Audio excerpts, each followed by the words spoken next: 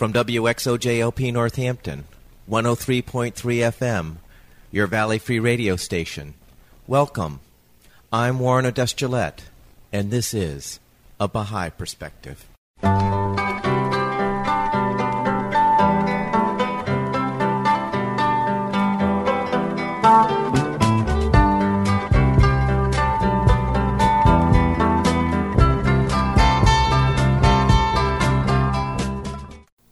Welcome to A Baha'i Perspective. I recorded an interview with Alex Blakeson on January 20th, 2014. Alex grew up in a Baha'i family that left the United States when he was 16 to live in St. Vincent in the West Indies. This set the tone for Alex's life to be an international traveler serving humanity, mainly in South America. He now resides in Vermont. I started the interview by asking Alex where he grew up. And what was it like growing up there? A few different places, actually. I started out growing up in Cambridge, Massachusetts, until I finished third grade, and went from there to a small town south of Boston, about half an hour away, which was very different culturally and socially, much more kind of white and small-town provincial kind of place on the south shore of Boston. Then when I was 16 years old, life really changed because I went off with my parents to serve our faith, the Baha'i faith, in the West Indies. And that was a very big turning point in my life.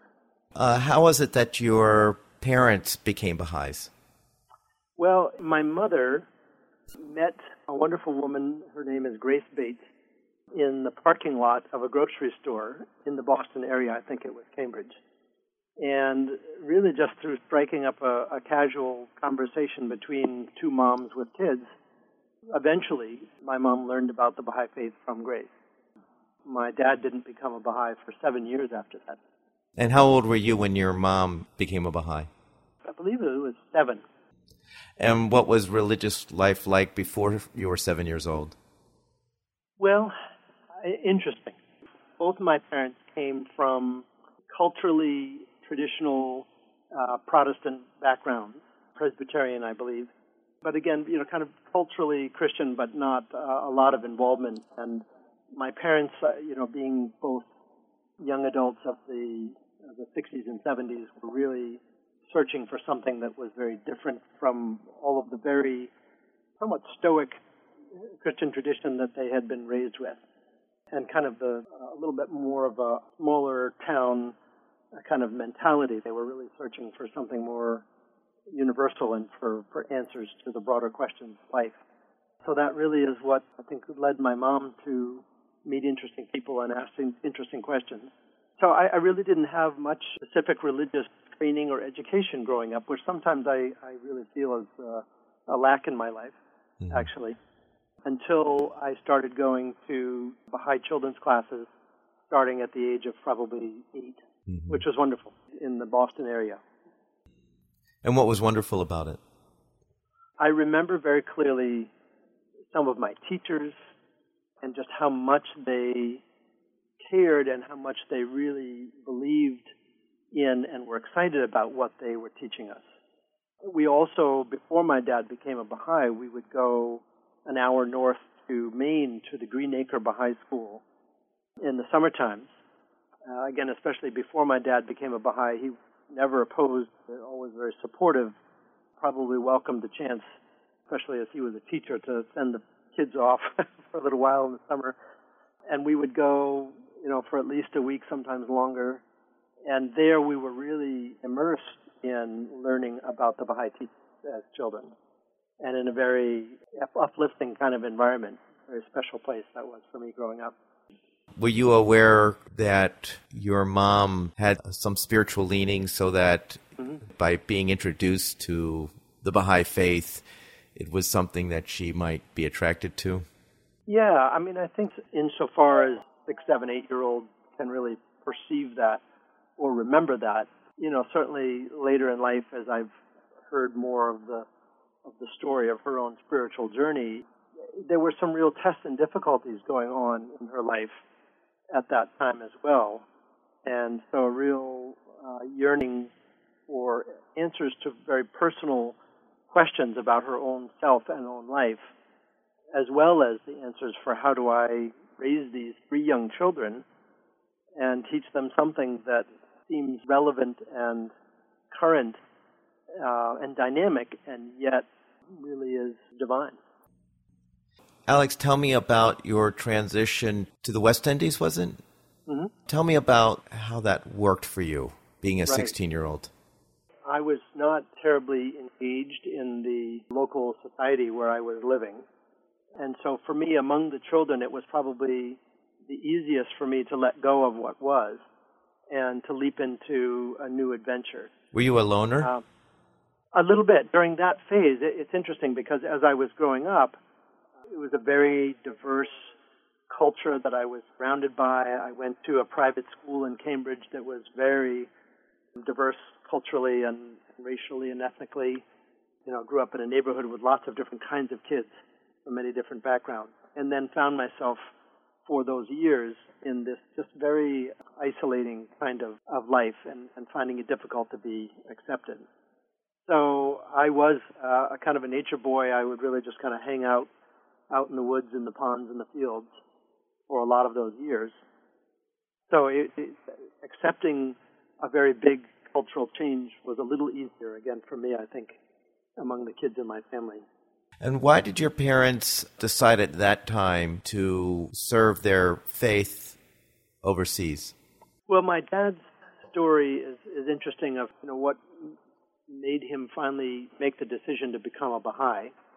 And, really when he did, one aspect of that was that he was really studying the Baha'i faith and really searching and waiting to find the fatal flaw, the hypocrisy.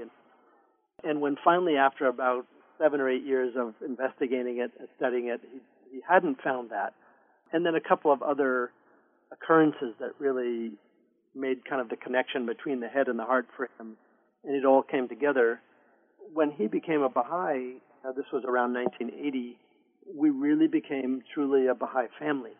More so even at that time, serving the Baha'i faith overseas, what's called pioneering, was really something that was fairly natural for people to consider as a service that perhaps they could perform.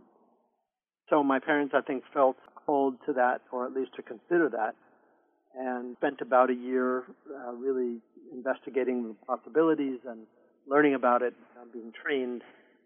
Did an exploratory trip to several islands in the West Indies, and through a lot of consultation with the Baha'i institutions in that area, finally landed on St. Vincent as a place that really needed a family like us. And there we went, 1981.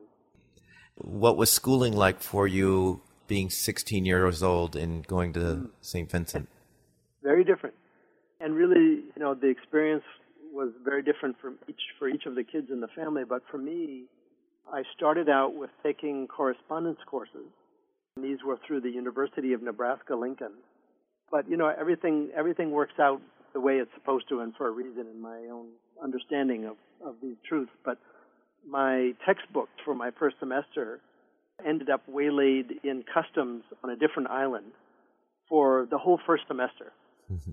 I could have lamented the fact that I lost a semester of high school education, but far from that, it really, those 6 months or so were just such an education for me, both in an entirely new culture. So many things were new, the climate, the culture. For the first time, I was really a racial minority and learning what that's like. And I really also learned how to study the Baha'i teachings on my own more. And, really a lot of our desire being there was to share the teachings of the Baha'i faith with other people who were interested in them.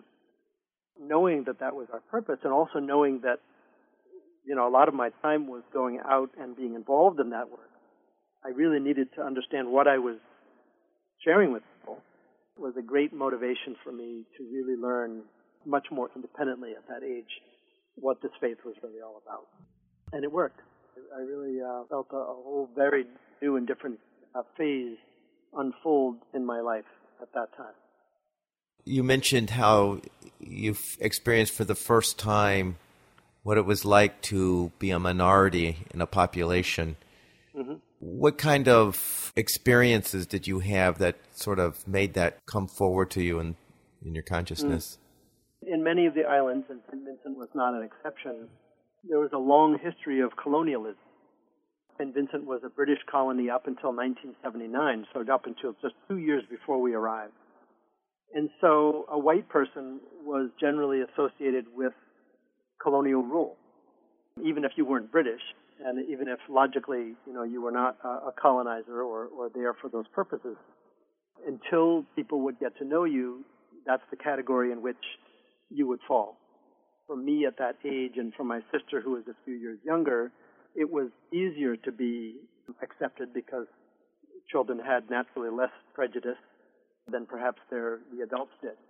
But for my whole family, it was a slow process of gaining trust and really reaching out heart to heart with people who were willing to put aside those prejudices.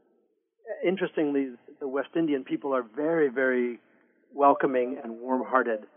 I would say that is the first impression that strikes one much more naturally than those who are resistant or jaded by those years of colonialism. It was really just a matter of being out in society and meeting people and realizing our common humanity and being willing to ignore history and culture and race and really look at ourselves as fellow searchers along the path towards God. Do you have a significant memory of your time there that you would like to share? Yeah, there is one that comes to mind. Interestingly, St. Vincent is really a fairly small island, only 10 miles wide by 17 miles long.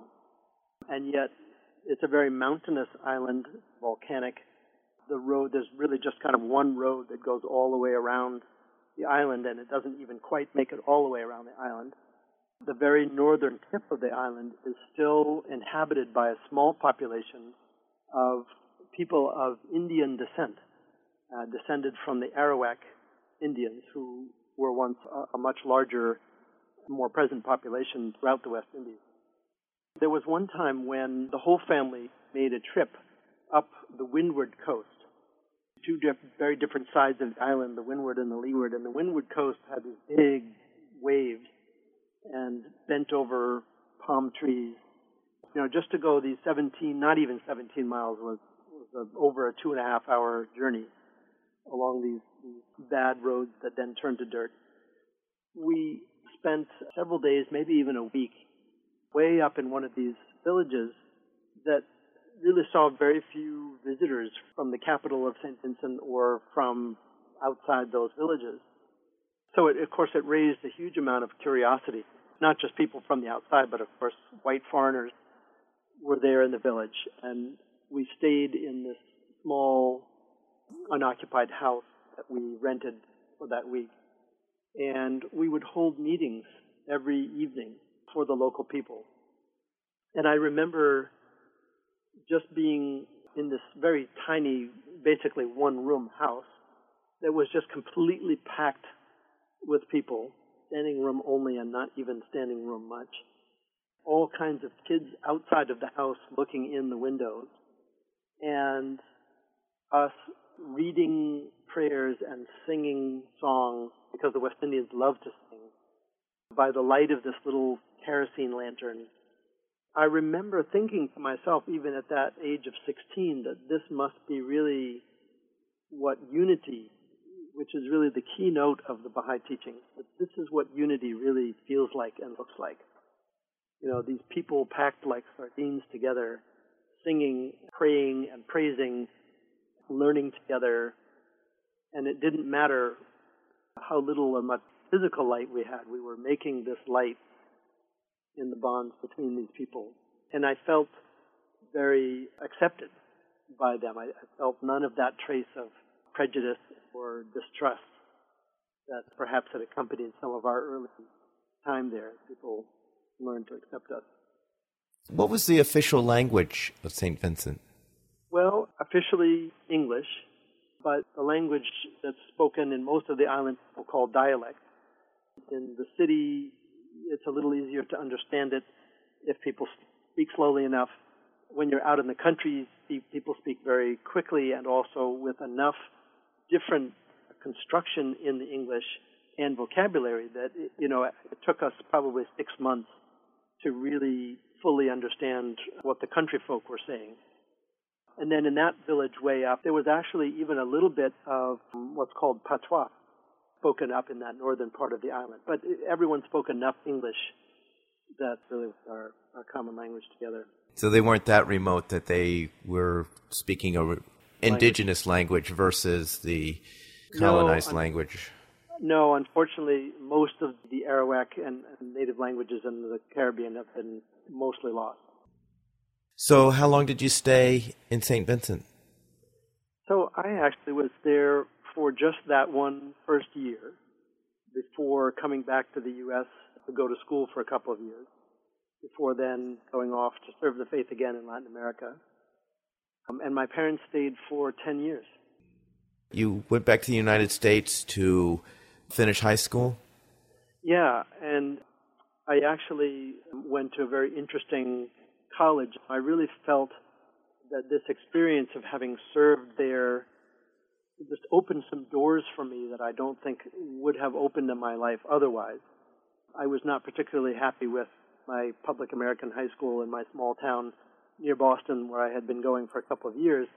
And I ended up going to this place called Bard College at Simon's Rock in western Massachusetts in the Berkshires. That's really at the time, and I think still is, pretty much the only place that took high school sophomores and juniors and started them early on college-level work. Not so much because they were academically gifted, but because they had had very interesting lives and interesting experience and were considered ready to engage in some of life's bigger college questions. So I did that for a couple of years. At the end of that time, was called up by a friend of mine who was studying in Massachusetts, who said that there was a call to Baha'i youth. And this was in 1984. It was a letter that had come from the Universal House of Justice at the Baha'i World Center in Israel. This call was for Baha'i youth to give a set period of service to the Baha'i faith somewhere in the world. And of course, it felt like a very exciting rallying call to all of us at that time. It was very fresh. My friend and I, at the invitation, along with other youth, of one of the members of that Universal House of Justice at that time, we went off to South America, to Colombia. And we were 3 months at a place called the Ruhi Institute, just outside of the city of Cali in Colombia. And we were trained there in a whole incredibly systematic system of education, particularly designed at that stage for rural people, but really now has spread throughout the world, used by people in all kinds of places. Then after those 3 months of training in Colombia, he and I, plus 2 others who had come from Bolivia, went to Bolivia and served out the rest of that year in the Andes Mountains, mostly, of Bolivia, which was quite an experience. So you had to speak Spanish. Right. I kind of joke now with especially young people I'm talking to about learning because, I was studying Spanish in college and a little bit in high school, and my college Spanish class was an 8 a.m. every morning class. And I don't know how many college students are really fully awake at 8 a.m. every morning, but I wasn't one of them. And so I was not doing very well academically in my Spanish class by the end of my last college semester of Spanish. 3 months after that class, there I was in Colombia, immersed in Spanish, only Spanish. And what's interesting is that I learned Spanish really by studying the Baha'i writings in Spanish, as well as these other courses that were designed to help rural youth to learn everything from agricultural production to basic math, literacy, community development. So I really learned this kind of very interesting vocabulary in Spanish right from the beginning. And within about 3 months of being in Latin America, I was speaking the language just fine. Before that, I'm glad no one ever asked me anything. Now, Colombia, especially in the rural areas, isn't there concern about conflict? Yeah. Yes. Yeah. There's a civil war that's been going on in Colombia for over 40 years, which is just very hard for almost anyone from any country to contemplate how a country can be in civil war for 40 years, but it's true. So you always in Colombia had to be aware, we did, and the organizers of whatever we were doing just had to be aware of where the fight was and who the fighters were. And there were times in Colombia's history where that actually became very confusing, who the good guys and bad guys were. When my wife and I we got married and we went back to live in Colombia for a couple of years, we had a few close calls actually with some bombs. But while I was there, it felt like I was in paradise. You know, we were out in this beautiful institute in a quiet rural village, going out to work with people in these rural villages, children, youth, farmers. I couldn't have felt like a more safe and peaceful place in the world.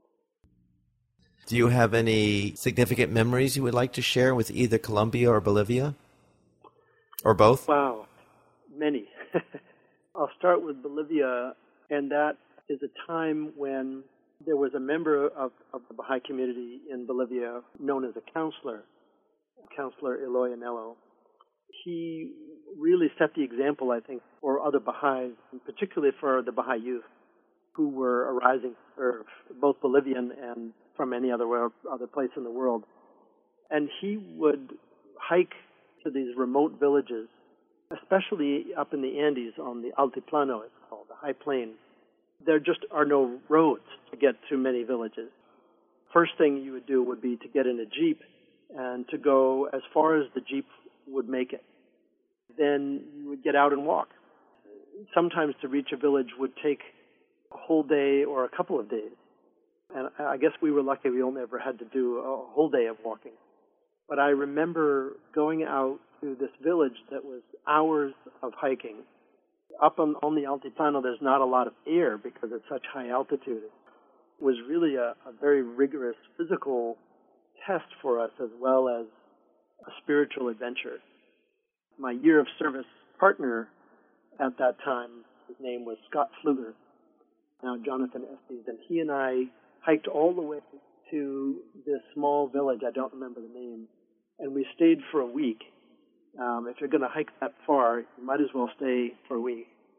We gave courses to the local people in basic health, literacy, and of course these things we taught from the perspective of the Baha'i teachings, with that enlightenment behind what we taught, but it was not specifically at that time teaching the Baha'i faith. But I remember just what that seemed to mean to those people in that very small village, and just how warmly they received us and how they would sacrifice the very little that they had. Food, the warmest little corner of adobe house they had. And again, it kind of connected back, I think, to that feeling that I had in that little village in St. Vincent, where you feel like materially you are just out there. You are in a place where no one would ever find you, and yet with no need to be found, because really that connection of hearts was all that one needed, and it was there. There was just that real sense of unity across a fairly significant language barrier. And we were talking before about the Indian languages. Well, most of the highlands of Bolivia, people will speak some Spanish, but mostly they spoke the Quechua and Aymara Indian languages. So in fact, a couple of our Baha'i friends came along both to teach but also to translate. And so they would translate from Spanish to the Aymara language and then back and forth again between those two languages. That was just really an otherworldly experience that I had being there. What did you do when you returned to the United States? So while I was in Bolivia finishing that year of service, I found out about an institution called the School for International Training which is here in Brattleboro, Vermont, where I happen to now live, and knew that it was a place that would offer a short stay in the United States on campus and then an internship abroad in order to get one's bachelor's degree. I knew that that's exactly what I wanted, that I had no interest really at that point then in staying in the United States for any long period of time. I was really hooked on Latin America. So I said, okay, well, get me through that. I'll get through these 9 months of campus study in Vermont, and then get me back to Bolivia or somewhere like it. And so that's what I did. I arranged to do an internship back in Bolivia in a very different part of Bolivia, completely different climate. And it was through a partnership of a Bahá'í-inspired non-governmental development organization and an international health-focused development organization. And so I went back and did my internship that fulfilled my bachelor's requirements and taught me a whole lot in what's called the Chaco region of Bolivia, where it gets to be 120 in the shade. A completely different experience, very different population, some similarities in the work that I was doing, but some big differences as well. So I learned a great deal from it. So tell me about this Baha'i-inspired institution. Yeah. It was called the Foundation for the Integral Development of Bolivia. And I have to say I haven't kept up as well as I would like on its progress in recent years. But, really like many organizations of its kind, it was an early effort for Baha'is who, in 1983 in particular, were really specifically called upon by the Baha'i institutions, particularly the Universal House of Justice, to implement Baha'i teachings around social and economic development. Again, it was an early effort to try to address, in one sense you could really simplify it by saying address the issue of poverty in Bolivia, which is immense. Bolivia remains one of the poorest countries in the Western Hemisphere. But really to build community life, grassroots up, and to apply Baha'i teachings around unity that enable people to function and move forward, implement their own vision in their local community. So that's what the Fundacib was all about. After that year in Bolivia, I came back to the U.S. I came back to finish my bachelor's program at the School for International Training. It was there that I met my wife. During that first 9 months on campus in Vermont, I was the only member of the Baha'i faith. I really wanted there to be at least one other Baha'i who would be there after I left to represent, answer questions. The admissions folks at the school were accustomed to having Baha'is there, usually a couple or three at a time, and they knew that they tended to be good students and really supportive of the vision of SIT. So with their encouragement, I wrote a letter to all of the Baha'i college clubs, which at the time were about 120. Kind of co-wrote it with the admissions office and explained what a great school the School for International Training was. It was very in harmony, and still is, with the Baha'i teachings, essentially saying, transfer, come finish your bachelor's program or take one of the master's programs at SIT, and then you can go and serve the Baha'i faith overseas with really excellent training behind you. Out of all these 120 Baha'i college clubs that received this letter, only one person actually ever responded, and I married her. She was at the time studying in Washington State and had come from Sweden as a student and had learned about the Baha'i faith there and, was really studying and learning about the Baha'i teachings and really heard this call to doing something international and cultural and serving the faith.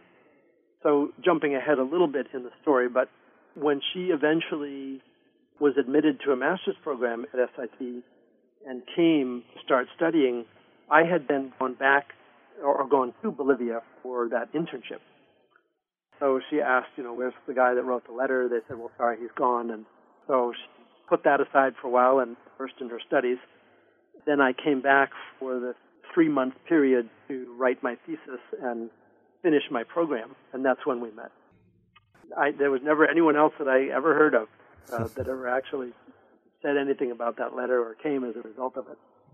We really just got to know each other for first summer, and then I had already arranged to do an internship here with a Baha'i-inspired social and economic development organization called the Foundation for the Application and Teaching of the Sciences, FUNDAEC, in Colombia.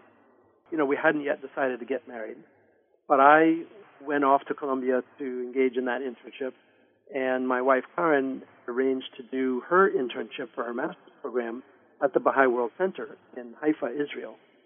So she went to do that.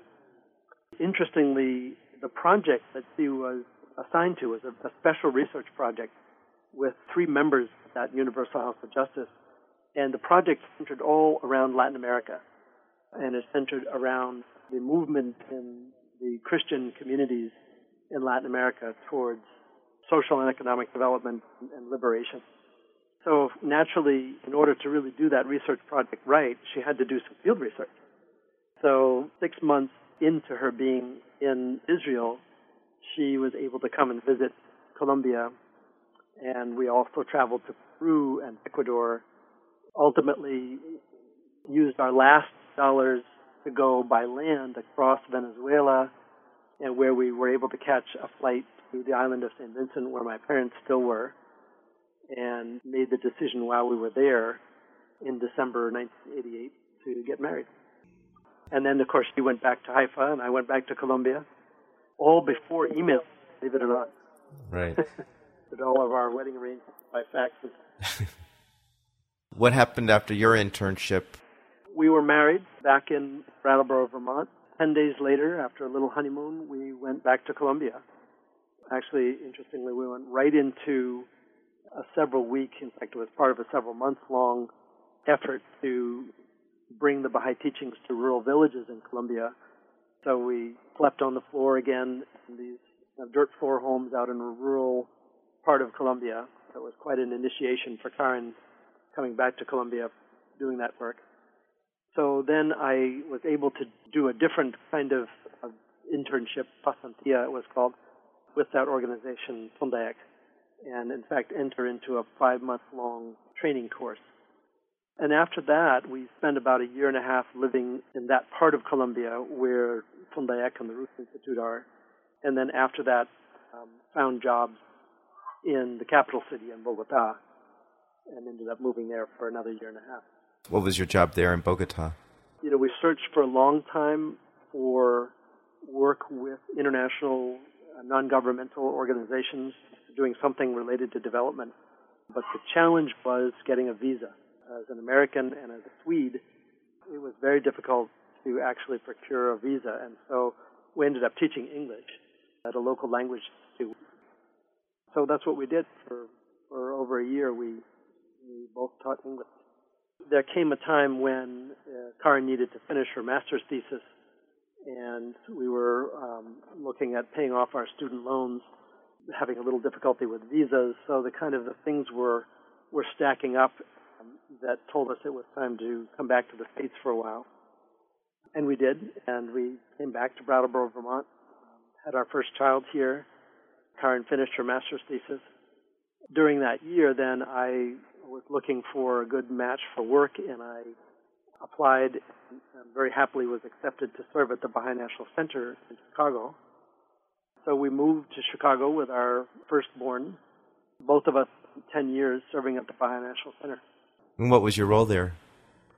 Karen had several different roles. Mine was all with one agency called the Office of Pioneering, so the Baha'i Office of International Service.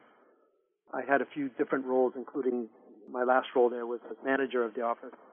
But really what I did most of those years and really loved to do was working directly with youth who were interested in doing that same term of service like I had done when I was 18, and also working with everyone else in between, families who were wanting to go like my family had done and really make a major move in their life and really dedicate themselves to another part of the world.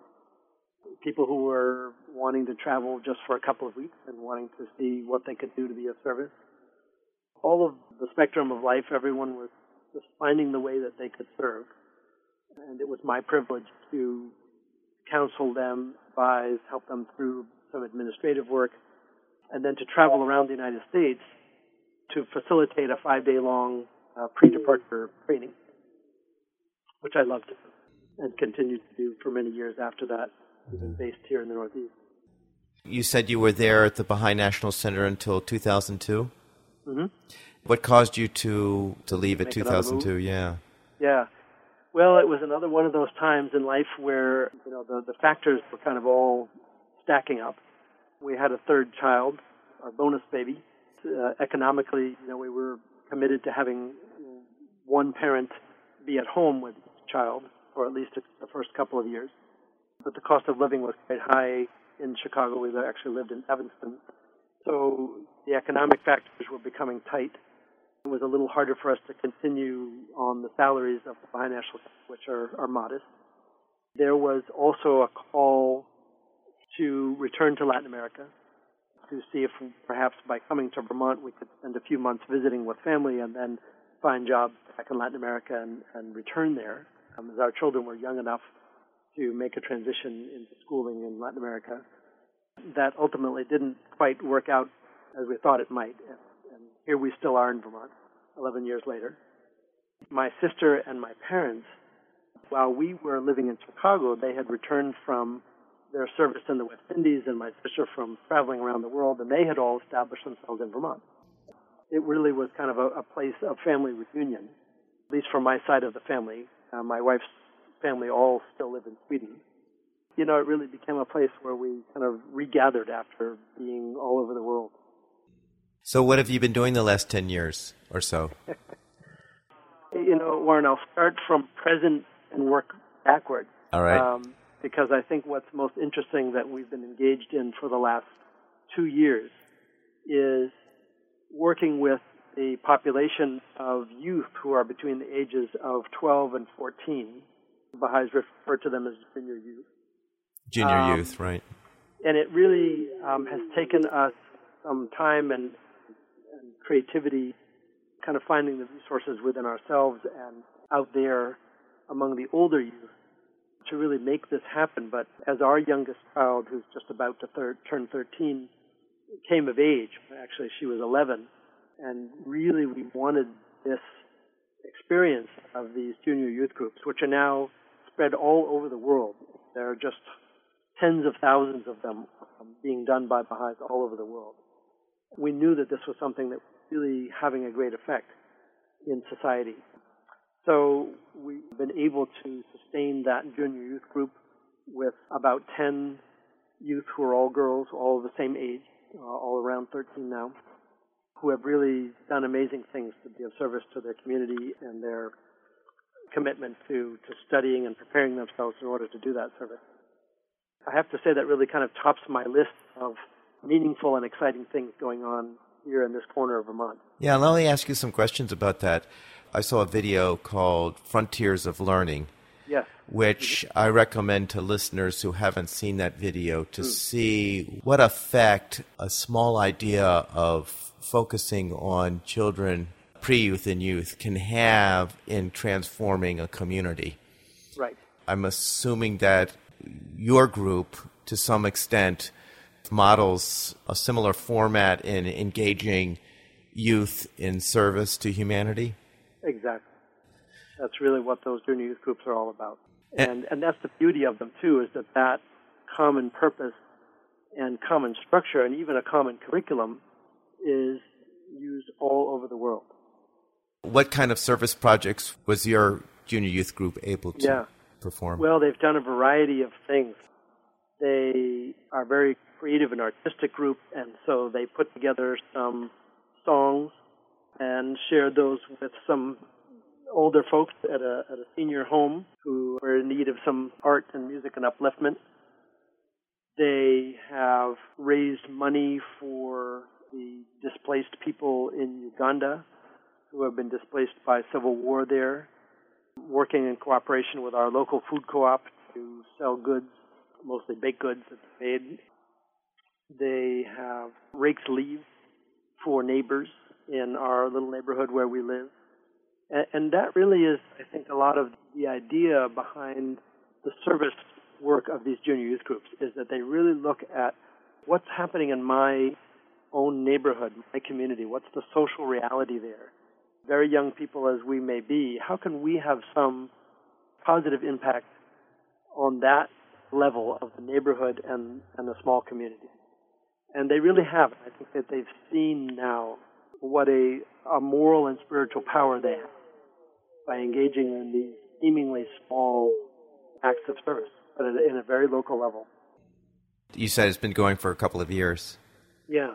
You know, a challenge where we live is finding the older youth who are called animators to facilitate the group, because we live in a fairly isolated, remote place. But that's been something that we've had to work very hard at, but we have had some wonderful youth who have fulfilled that role. One of them who lives in your neck of the woods. Oh, yeah? Who's that? Christina Monk. Oh, yes. Yes. And she was our first junior youth group animator, and just so good at it. The relationship that she has with our daughter and with the other youth, I think, is one of sisterhood that will last forever. I think we feel very grateful for her service. So that model is an outward-looking model, such that it's possible as these youth get older that they can actually start encouraging the formation of children's classes in the community. Exactly. Some areas call it moral education, some people call it virtue training, but basically this concept of teaching children by these youth as they get older, this idea of we're all one human family and we're here to serve humanity. And I was wondering if you see things progressing in that way for your junior youth group that has been going now for a couple of years. Yeah, very much so, because we live in a town that really is quite rural. It's only 1,900 people, but we happen to live in the most densely populated little spot of probably about 50 families in that town. And so we do have a kind of a sense of neighborhood along our street, and there are probably about 6 young children that live in our neighborhood. And our daughter has really made them her protégés, I guess, if you will. So they spend a lot of time together, and the group has been discussing and working on their plan to do something for these children.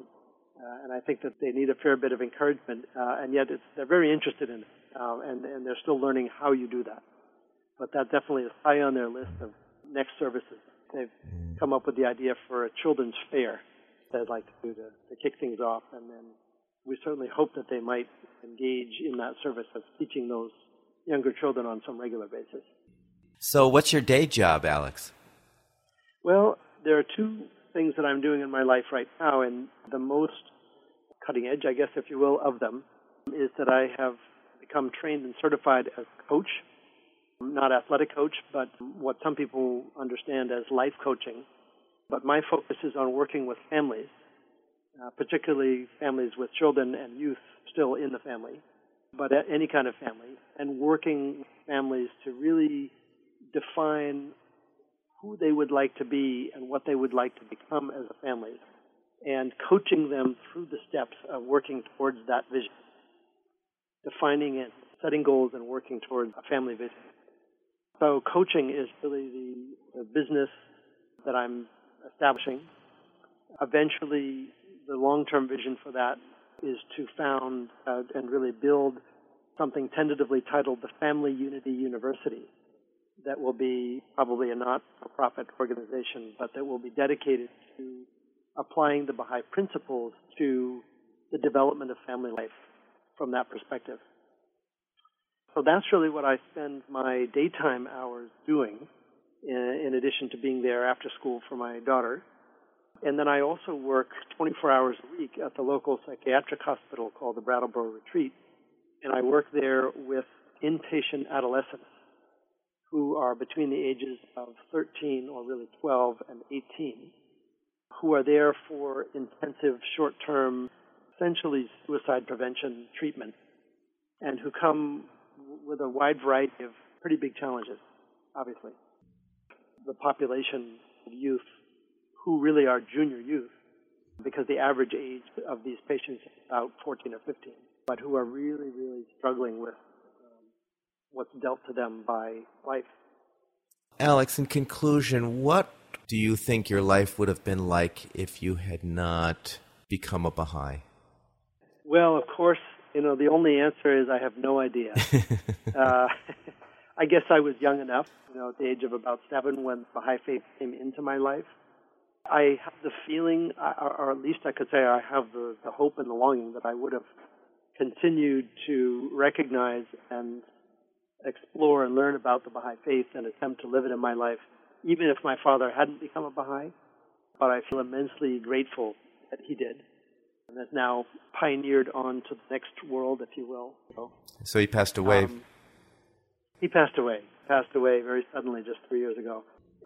I feel so grateful that my parents were both able to recognize Baha'u'llah and the Baha'i teachings. I can only hope, I guess, that if something had gone very differently, that perhaps I would have eventually found the Baha'i faith on my own some way, having been exposed to it even a little bit. I guess I'm grateful that I perhaps didn't have to work that hard.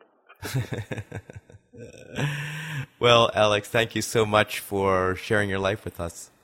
Thank you, Warren. It's been a real pleasure. I hope you enjoyed that interview with Alex Blakeson, a Baha'i that has traveled throughout South America in service to humanity. He now resides in Vermont. You can find this interview and other interviews at www.abahaiperspective.com. You can also subscribe to the podcast on iTunes by searching for A Baha'i Perspective. For information specifically on the Baha'i faith, you can go to the website www.baha'i.org, or you can call the toll-free number 1-800-22-UNITE. I hope you'll join me next time on A Baha'i Perspective.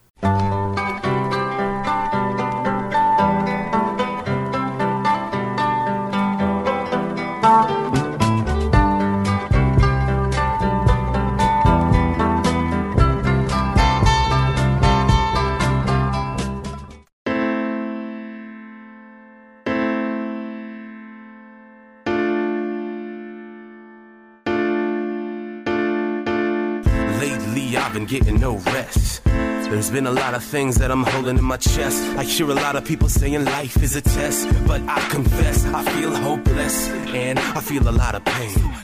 I hear a lot of words that are spoken in vain, but I'm not the same as the rest. So a voice from within speaks out to say, you can't take my heart or take my soul, and try as you may, I will not be controlled. It's been too long that I have not known the power that rests in the pen that I hold.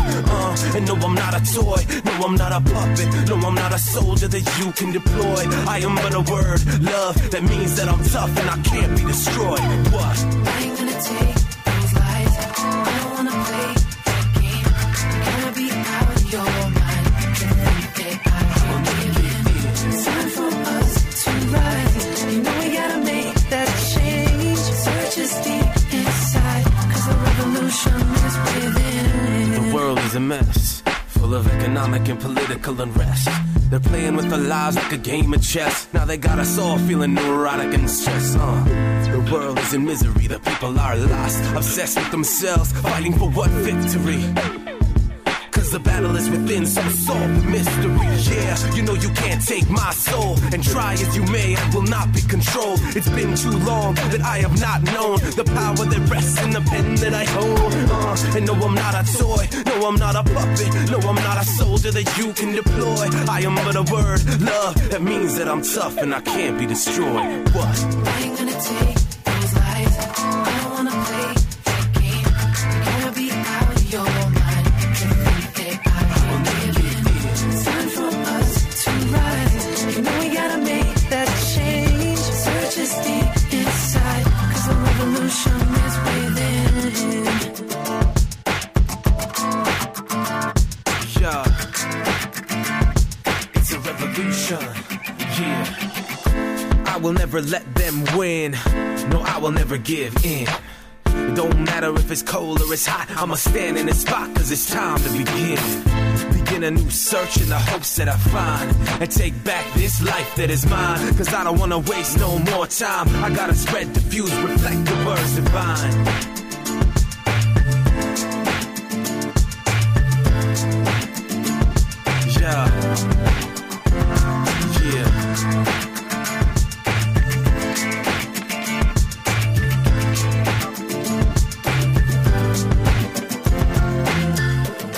ain't gonna take those lies. I don't wanna play that game.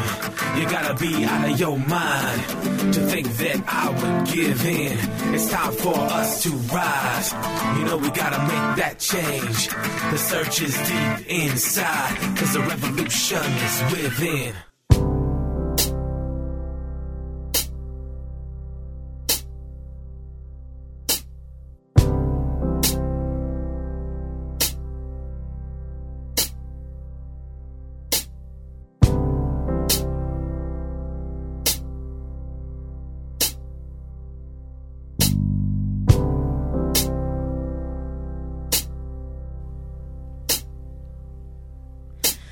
Noble have I created thee, yet thou hast abased thyself.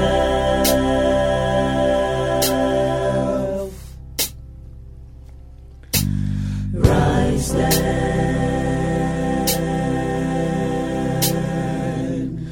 unto that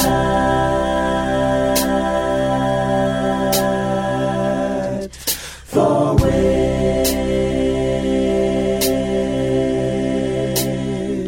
thou wast created.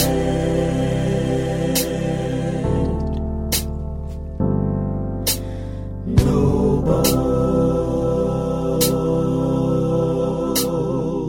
have I created thee, yet thou hast abased thyself.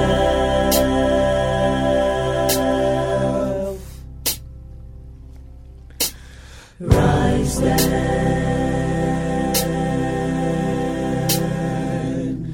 unto that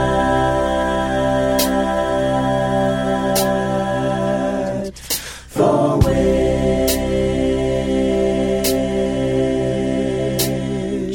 thou wast created.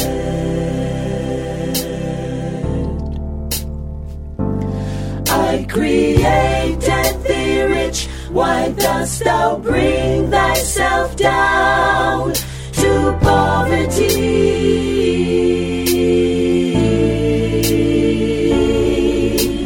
Noble I made thee, wherewith dost thou abase thyself?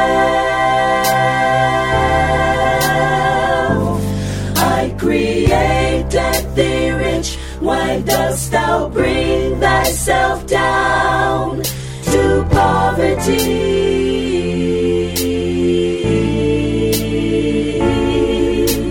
Noble I made thee, wherewith dost thou abase thyself, O Son of Spirit noble? Have I created thee, yet thou hast abased thyself.